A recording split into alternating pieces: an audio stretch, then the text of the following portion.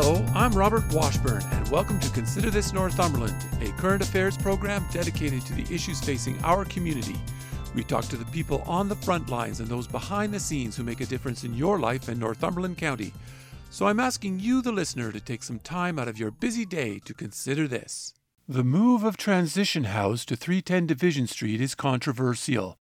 Supporters view it as a chance to modernize the system to help those who are homeless and in need of services.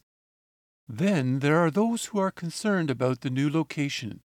These people are worried about community safety, their homes, and their businesses. On today's show, it is a deep dive into the new facility. Public meetings are taking place.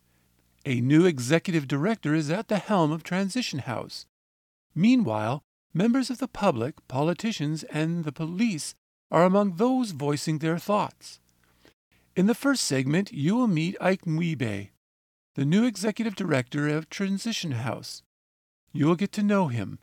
He will talk about his background, his experience, his philosophy, and his aspirations for the new shelter. In the second segment, Wiebe and Neil Ellis, the chair of the board, talk about the public meetings. More about that in a moment. But first, Ike Wiebe. I'm so pleased to welcome to Consider This Northumberland the new Executive Director of Transition House, Ike Wiebe, and the current board chair, Neil Ellis. Welcome to Consider This, gentlemen. Thanks for having us, Rob. Ike, I'd like to start with you. You call yourself a professional social worker and an entrepreneur. What makes you an entrepreneur? Entrepreneur in the sense that I have championed a number of initiatives in the past, and then I personally don't believe that everything should all be about making money. It shouldn't all be about profits, but we should kind of meet in the middle, sort of like address a social need, but using address it through proven methods that you're able to get something out of it, maybe to continue supporting that particular social cause while you are actually addressing a major need in society. So based on that, I consider myself a social entrepreneur, and then that's pretty much it. How did you become a social worker? This is some years ago, just after my high school education. I came across an opportunity to volunteer in a community center that was into supporting individuals who were living with HIV and AIDS. And then that kind of got me interested because I've always been looking forward to opportunities to be able to educate young people about how to keep themselves safe and things like that. So I started out as a peer educator in the area of HIV and AIDS, adolescent reproductive health, and all that. And then from there, I went on to volunteering in various international, initiatives. It took me to different countries. I went to the UK, I went to the Philippines, where I participated in a rehousing project for scavenger settlers on dump sites. And then, I went to Kenya, I went to South Africa, and, on different projects. So at a point, I decided, okay, it would be great to build a career out of this, and then settle down, and then start working on, identify a particular project and sit with that. So back in 2012, I was on a World Bank supported project in Lagos, Nigeria, where I took part in this project that was designed to improve the quality of public education in Lagos State, Nigeria. And, I supported about 640 secondary schools across the state. And, so that's actually where it all started. And afterwards, the decision to move to Canada came about. What have you done in the past around community development and engagement? Um, one of them would be like that of the one of them would be that of the rehousing project in Cebu, Philippines, for instance. That one came about because we had a group of people who were homeless. They weren't just homeless, but they were also, uh, of course, they were homeless. They didn't have means of livelihood. They didn't have, they were not well fed and thinking, so it was just a collective of so many challenges. So we're looking at how do we address this? And then you can't just come in, from my experience, you can't just come in and then like as the expert who knows how to turn people's stories around and everything. So it was all about getting to know the people and then see how to get them to be involved in the process of turning their own, like getting back on their feet and things like that. So that didn't just happen by, oh, let's build them a bunch of houses and everything, but it was all about engaging them in skills building workshops so that they could become employable. And then some of them even participated in the building project itself and things like that. So it cuts across negotiating with politicians, negotiating with policymakers in the city, and then now getting involved in the project itself, where at the end of the day, we're able to rehouse a lot of people, out of the dump sites where they were living at the time. Can you share a success story about an individual or a person whom you have helped to transform their life? I used to work in a homeless shelter as a case manager but focusing in the area of housing. So I came across this individual who had been homeless for 12 years. And then from my research, I got to, well, like finding from the past case notes, I got to know that they were housed at some point and then lost that housing again and then ended up back in the shelter. And when I started, I wasn't approaching it from the place of, oh, I'm here to help you. I, interacted with him as somebody who was just interested in building a relationship with him and everything, because I needed to understand what was the thing. So every time I see him, I greet him, check on him, how is he doing, things like that, without bringing up anything that has to do with housing or things like that, because I felt he wasn't interested. He hasn't come around yet, until a time came when I started a weekly workshop where I talk about how to maintain housing. What are those housing options out there? And then when you do get housed, what are your responsibilities as a tenant? What are your rights and things like that? What are those things that you should look out for in a lease agreement? Those basic things. And then I noticed that individual would always look forward to that, session. And then that was when I felt, okay, SIMS is beginning to show interest in housing. And then I met with him. We completed the application for rent get to income. We completed all kinds of applications. What I used to do is look at all the resources available and complete as many applications as possible for them, because you're not sure which one is going to come first. So to my surprise, one of those, I think they did it based just like the by name list that we currently have, the system we have now in Cuba. And he was called to come for an interview, and they checked all his, documents in terms of taxes, in terms of income and all that, and everything was in place. That was how he got housed. And then one of those days I remember taking his mails to him, because the mail were still coming to the shelter. So I took it over. And when I delivered it, I was on my way out of the place, still on the hallway. Then I heard him call my name. So I turned back, and then he said, "Thank you." So that thank you was not like the thank you that you hear on a daily basis. To me, it meant so much that I was close to, tearing actually. So that is one of those stories of transformation that I can think of. So many times people will look at those who are struggling with so many challenges. They may be homeless, they face addictions, mental health issues.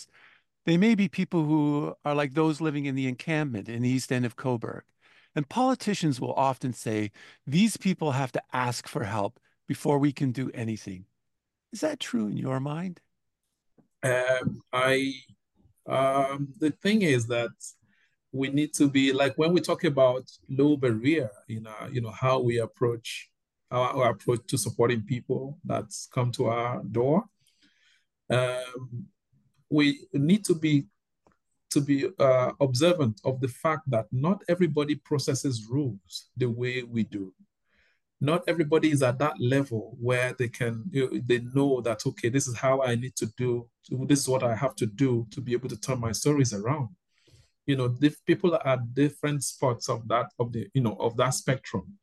So not sometimes we might think that we have it all taken care of because we have done what we're supposed to do and all that. Back in Toronto, I heard one time somebody says we are all just two paycheck away from actually being, So as funny as that can sound, there's some truth to that. You know, when we say that people have to be able to come to us before we can offer them, that support. I do not think that that's an approach that is inclusive. I do not think that that's an approach that ensures that the most vulnerable members of the community are actually taken into, like they're being considered when those kind of statements are being made or when any such plans are being made. We need to understand that there are individuals who are struggling with extreme mental health concerns. There are individuals who are dealing with, substance, use challenges and all that. Of which I should also mention that, when we talk about substance use, many people think, oh, it's the homeless folks and all that. But there are so many people who use all kinds of substances.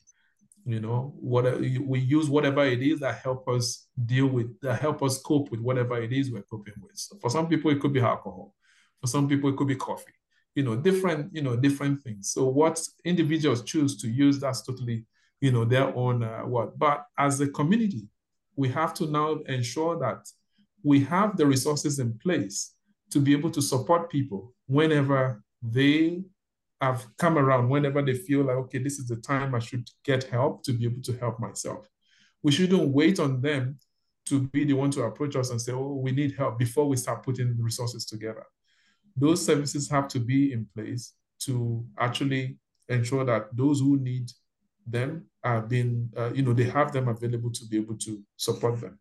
So that way we can actually confidently say that we are not only existing as a community that serves only the privileged, but we're existing as a community that is sensitive to the needs of the most vulnerable in our community as well.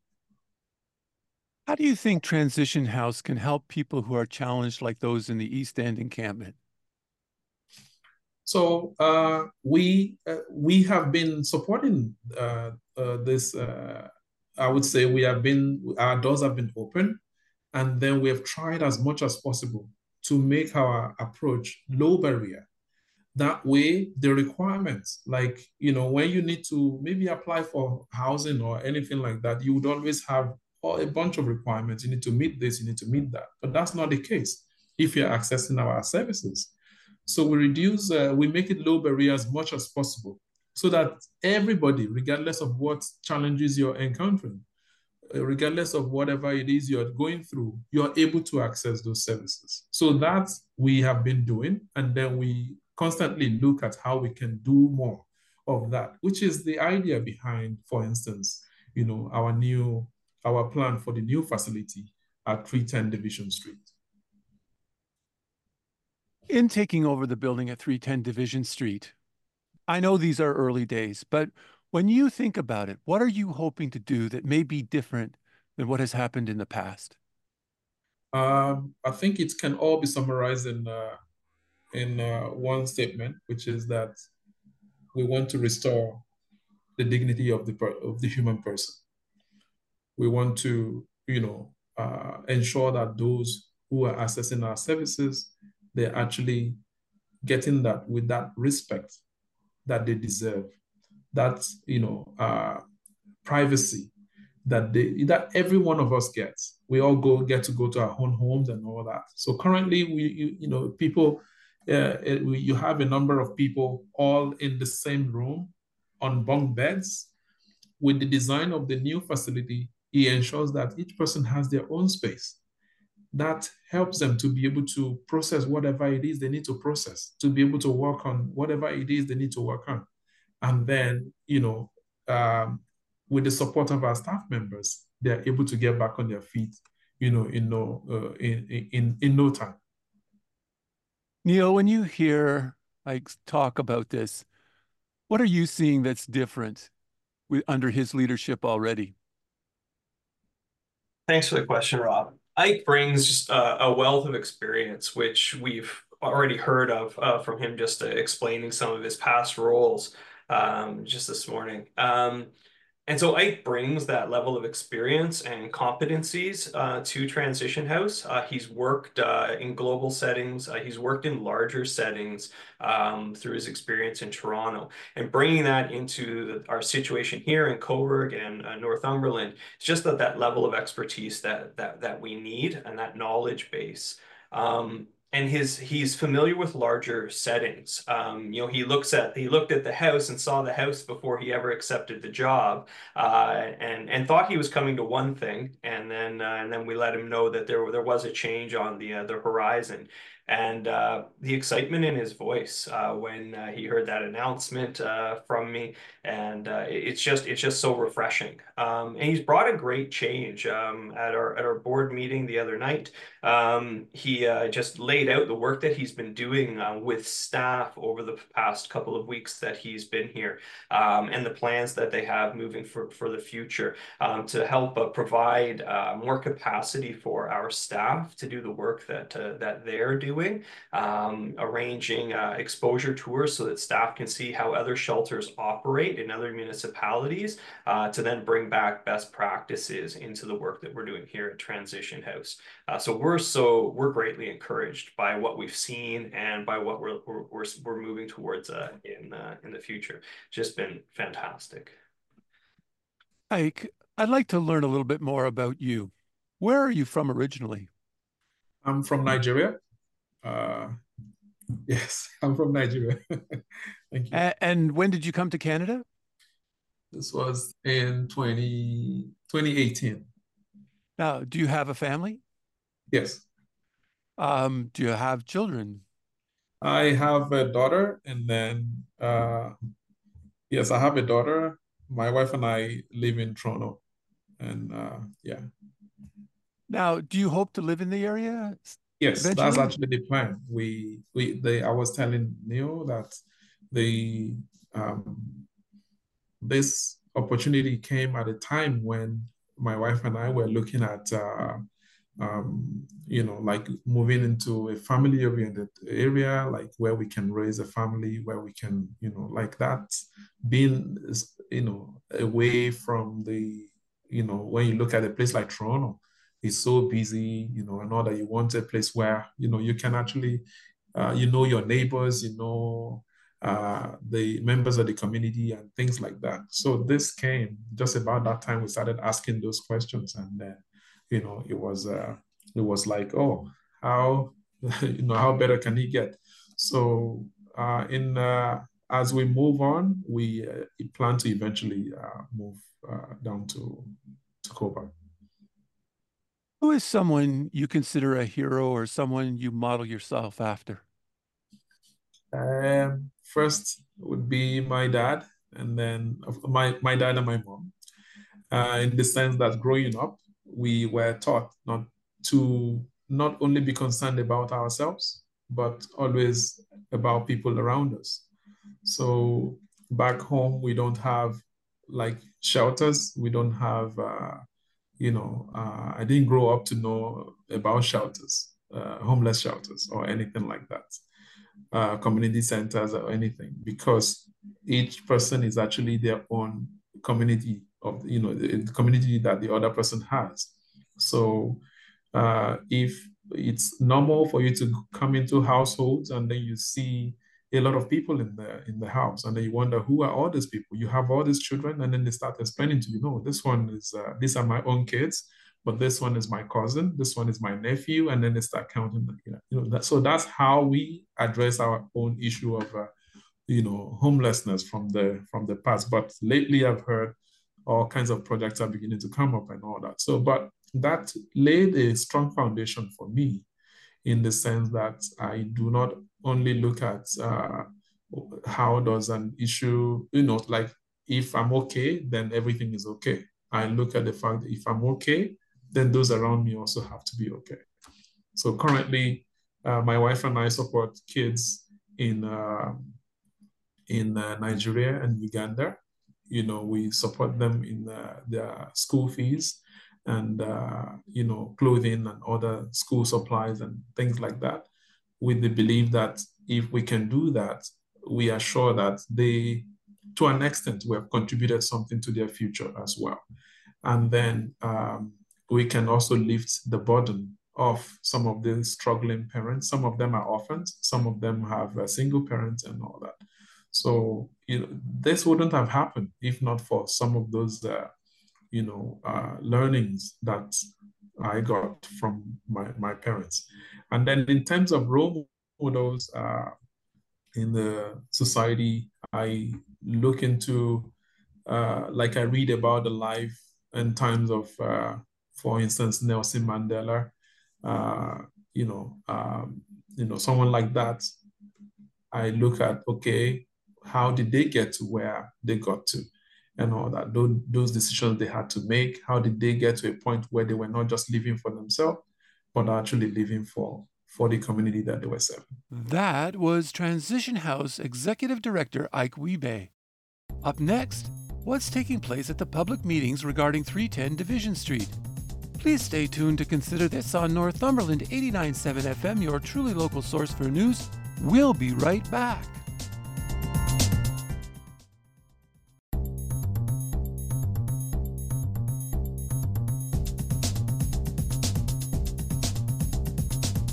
Hello and welcome back. This is Consider This Northumberland, and I'm your host, Robert Washburn, and you're listening to Northumberland 89.7 FM.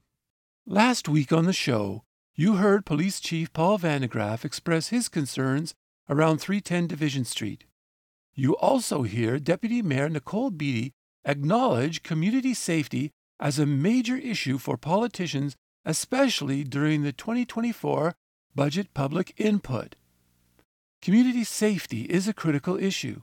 With the East End encampment, rising calls for service for the police, property crimes, and other indicators, it is front and center. On social media, there are discussions whether Cobourg is no longer a feel-good town, as the slogan goes. In this segment, two key people, Ike Wiebe and Neil Ellis, talk about meeting with the public. In the interview, they will respond to concerns, issues, and specifics about 310 Division Street. These public meetings are incredibly significant. It is a chance to be heard. You can decide if they're listening. Neil, I'd like to start talking about Transition House moving from its current location on Chapel Street to 310 Division Street. And I understand that you held the first of several public meetings recently. How many people attended? Yeah, we did. We're in a partnership with Northumberland County and doing some sessions of community engagement. So this past week, we held 2 in-person small group sessions. So they were capped at 25 people each. One was held Tuesday afternoon and one in Tuesday evening. And that was the number size was to just facilitate good discussion. We'll be running 2 more sessions like that online, again, capped at 25% participants that individuals need to register for, and they're scheduled for next week, Thursday and Friday. And then we'll move to a larger online question and answer period where anyone can log into that online session and participate. And that's on February the 6th. And then on February the 12th at the Legion, Cobourg Legion, we will have an open house where people can come and speak directly with Transition House staff. I'll be there, Ike will be there, board members will be there, as well as other community partners will be there. So that's the process that we're engaged in right now. Who are these people? Were they neighbors, business people, others? Some of them are neighbors of Transition House. Some of them are residents in the community who have questions about what we're doing. Some of them have concerns about what we're doing. Others came and were supportive of what we're doing, but wanted to ask some more questions and get some clarification on how this would all roll out and what the impacts would be. So a mixed group were there. I would say definitely there were more people there who had questions of concern. Just how does this work? What does this look like? What does this mean? And the sessions that we held this week and the ones next week, they're primarily for us to listen and hear concerns. So they're less about us providing an answer. Right now, we want to hear what those concerns are and what those questions are. And then as we move through the engagement process with the Q&A and the open house, then that's more of an opportunity for us to respond to some of those questions that have been brought forward. Were any of these people who you've interacted with before? I know there's been concerns in the past and there's been interaction between the community and Transition House. Did you recognize anybody in these sessions? Yeah, we recognized a few people. Some of the individuals who have come to the sessions have corresponded with the board and sent the board directly their concerns. And there are individuals that are known in the community that have expressed some of their concern as well. And they brought forward very good points, very good conversation. It's good to be engaged in the conversation in this way and to have the dialogue.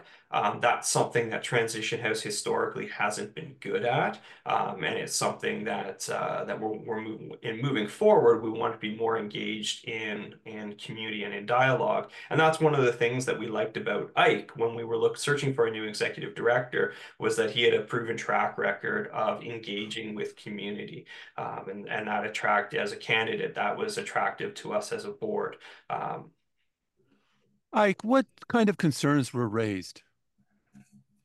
There were concerns around like security, around like people disturbing the peace in the like on the streets and things like that. Some of this, like the priority, like Neil mentioned, we are like passionate about engaging with the members of the community. Like it's a priority for us to be able to come together and then look at addressing the challenges that affect us as a community and not just be focused about what concerns us as an organization. We understand that, there will be certain challenges that we can address. There will be certain challenges that, it's like across board. It's not something that you can just expect one party to address. It's something that various stakeholders have to come together to address, which is a good thing about what is happening, this engagement that are currently ongoing. Well, it helps us to understand issues. We all talk about this though in generalities. We talk about concerns and challenges and groups dealing with things. I mean, were any business concerns raised? Did any local business people come out and say, and what are they concerned about? What are they worried about? I believe that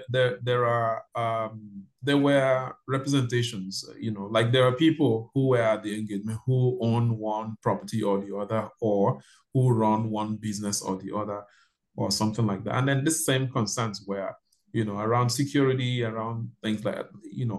I kept hearing things around the downtown core not being safe, not being as safe for some people anymore, and things like that. But it's That's another thing, like since the engagements are still ongoing and then the reports are going to come eventually, I have my concerns about that, but maybe I won't comment so much of it at this point. Well, I definitely understand and appreciate why you might not want to do that, but community safety is a huge concern. Like people are saying, Cobourg's no longer a feel-good town. There's a priority identified in a public survey in the 2024 budget that placed community safety very high. They want more money spent on by law enforcement. The police are looking at hiring more officers. How is this not going to make things worse, as some people fear?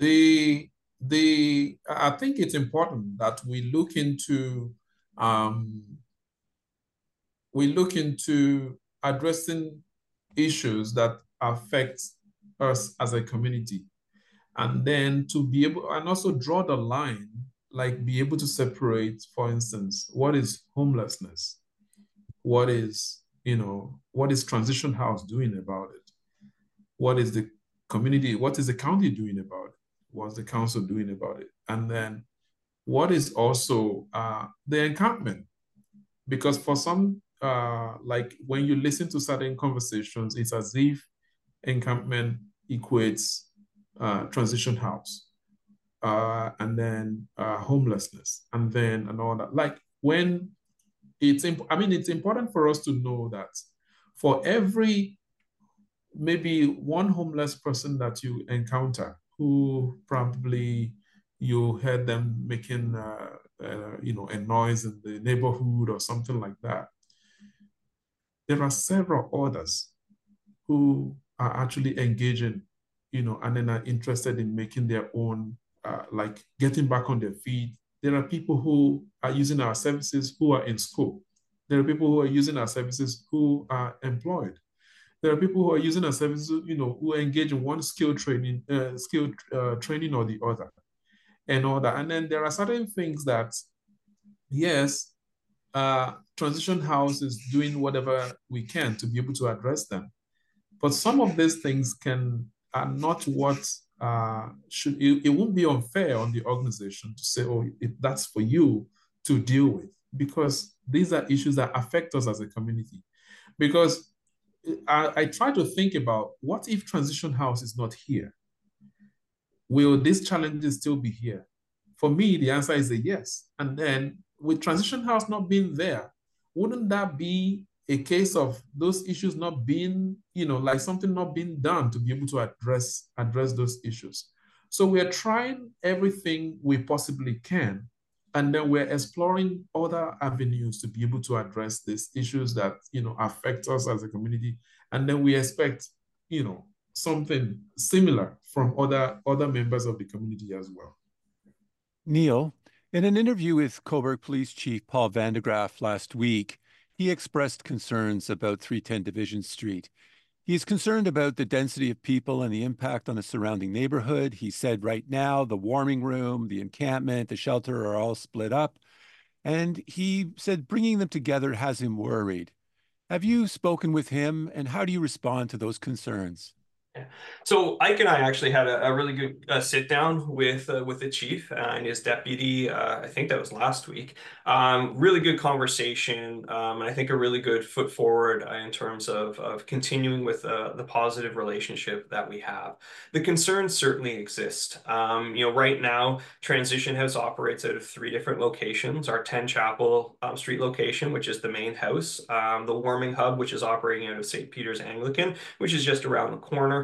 And then we operate 15 shelter beds out of a local motel, which is up near up closer to the highway. And so we're going to bring all of those, 3 services down into the one location. We're going to maintain approximately the same amount of shelter beds we currently have. Actually, we're going to reduce it by, it's going to go down to 35 when we open at the site, and we're going to bring the Warming Hub to the ground floor. One of the advantages is we're going to have a 24/7 warming and cooling center, right? We're right now at St. Peter's. We're in there for 12 hours from 8 in the evening till 8 in the morning. So by doing that and incorporating some of the services and programming that we're working on developing for that warming hub, and so we're probably going to move away from that warming hub term because we're going to be open in the summer too. But that drop-in center of having some resources and community building and capacity building out of that. Right now, it's a space where people can come and they get out of the cold in the winter.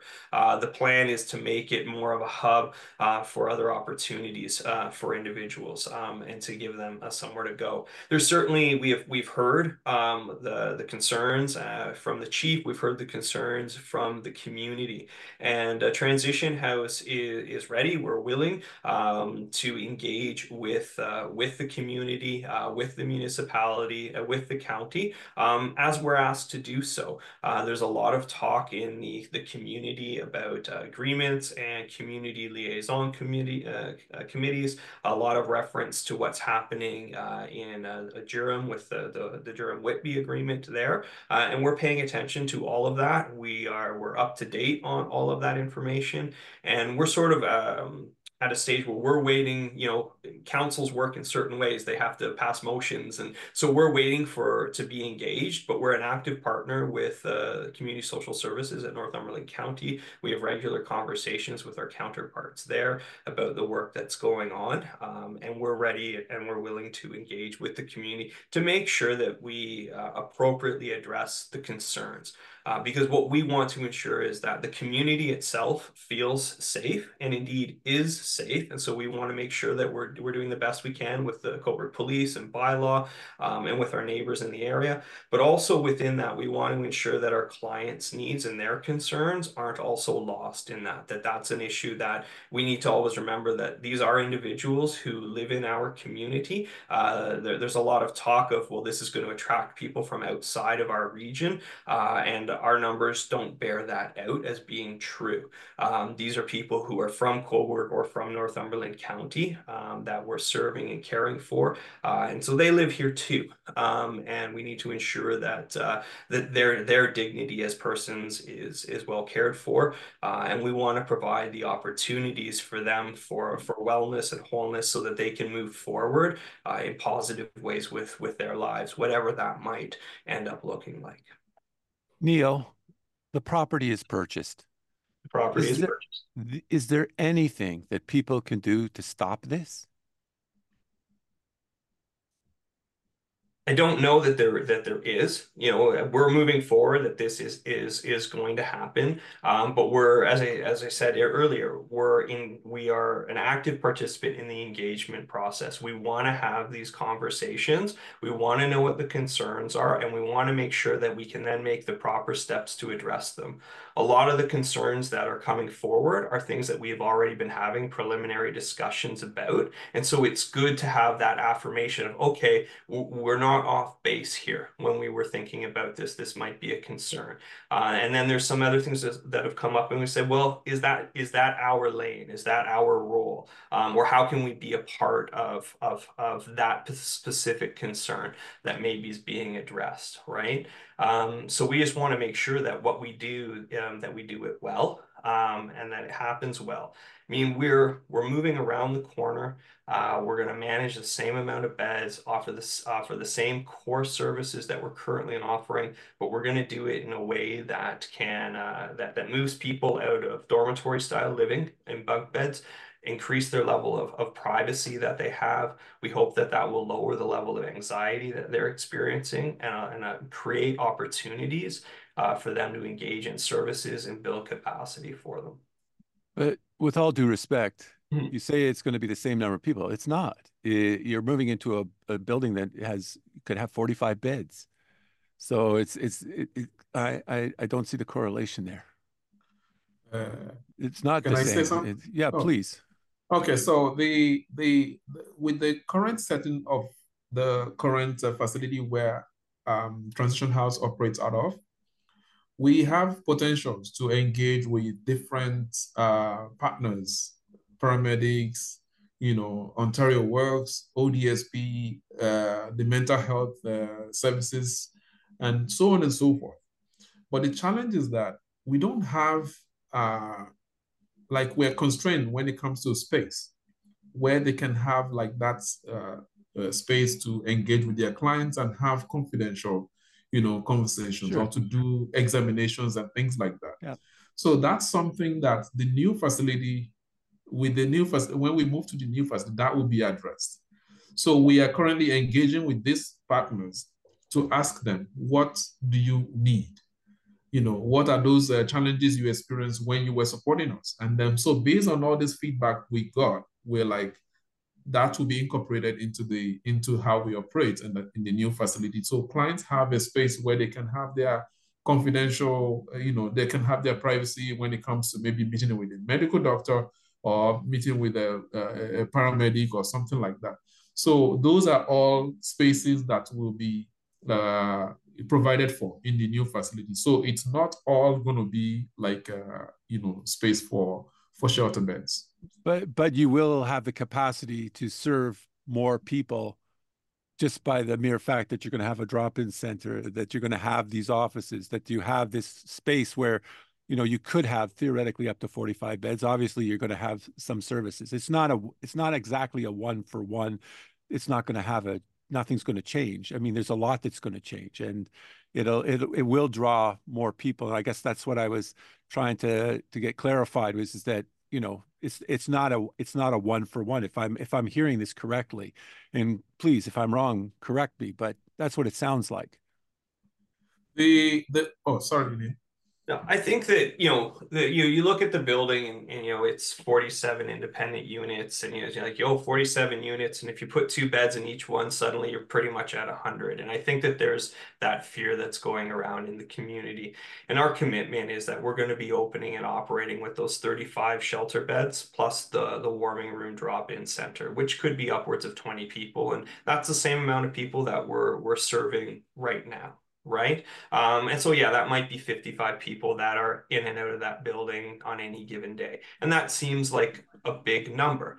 But that building is big enough and designed to hold and work with that amount of people. We have 3 floors where we have those accommodations in those rooms. Part of one of those floors, we're going to be modifying into some of the rooms into office space for our partners. And so we'll end up giving up some of those 47 units for other purposes. Initially going in the 4th floor, we won't be using it all initially. We've been thinking about, and it's very early concept phases. I mean, we need to get in the building as we exist first. But what could happen if we were able to model a transitional housing type program and use that on the 4th floor? And that's aspirational thinking that 12 to 18 months down the road to develop the program and the funding and whatever that would look like. That's down the road. And I think that we also have to be aware that as Cobourg continues to grow, as houses continue to go up in our community and the population growth that's estimated for our community and the county as a whole, the plan is to grow, that we're going to see, especially if we are unable to keep up with affordable housing and affordable rents, we're going to see more and more individuals who fall through the cracks of the housing market and start experiencing homelessness. Now, whether that becomes a transition house expanding or whether that means other services need to be developed within our community or within the county as a whole, I don't have an answer for. Other than that, as a wider homelessness system, and that's the part that we have the conversation with Northumberland County and our other partners, the community is going to have to find ways to respond to that and what that looks like as we grow in the future. And so this opportunity says, we could provide a better shelter experience for people experiencing homelessness, and we have the potential to maybe open up the beginning of the housing continuum with a transitional housing model. And that serves our community and that helps our community. And that's a positive, and I think that that's a win. It comes with concerns. It comes with questions that need to be addressed internally as an organization and externally as a larger community. And we're committed to having those conversations in appropriate ways. Ike, There are always cynics out there that say, or they may say, this is just an exercise in political theater, that in addressing concerns and all you're really trying to do is just placate people by holding a bunch of public meetings. How can you assure people that their concerns are going to be met, that they are going to be heard, and that changes will be made to ensure that public safety and community safety is honored? Looking at the design of how the public engagement is being done. So we start with receiving feedback, and then that's concerns from members of the community who participate, and then we move on to the question and answers session, where those questions that are being asked. There are members of our organization, members of the county office, and other stakeholders who are there to be able to address some of those concerns and everything. But one thing is clear, though. The purpose of this is not, this is not one of those engagements where you just put it out there so that it's on record that indeed we engage people and all that. No, it's actually an opportunity for us to really understand from the different members of the community, different community groups. We also have a segment that is targeted at our own clients, and then individuals who are in the homeless community as well, to be able to understand their own views on all that. So at the end of the day, all this would come, there will be a report on all these concerns and everything. So it's intended that this would eventually go into the plan for 310 division.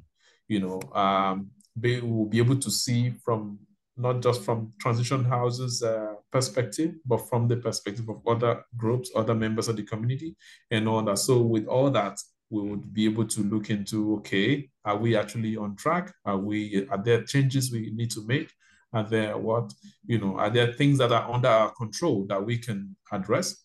Are there things that other stakeholders, in the community have to actually take ownership for, and things like that, which is actually the reason why we're engaging the various stakeholders as well, the police, the paramedics, and various other departments. Ike Nwebe, Neil Ellis, thank you so much for talking to me today. Thanks for having us, Rob. Thank you. I appreciate it. That was Transition House Executive Director Ike Nwebe and Chair of the Board Neil Ellis. I want to thank my guests this week for talking to me, and I want to thank all the listeners for tuning in today. Please join me again next week when we will talk to the people on the front lines and those behind the scenes who make a difference in your life and Northumberland County. So please tune in. If you would like to listen or share this or any podcast, please check out my website at consider-this.ca. There you will find past podcasts, news, and other information about life and politics in Northumberland County. Or you can go to the radio station's website at northumberland897.ca. I'm Robert Washburn. Thanks for taking time out of your day to listen in, and I hope over the week you will continue to consider this.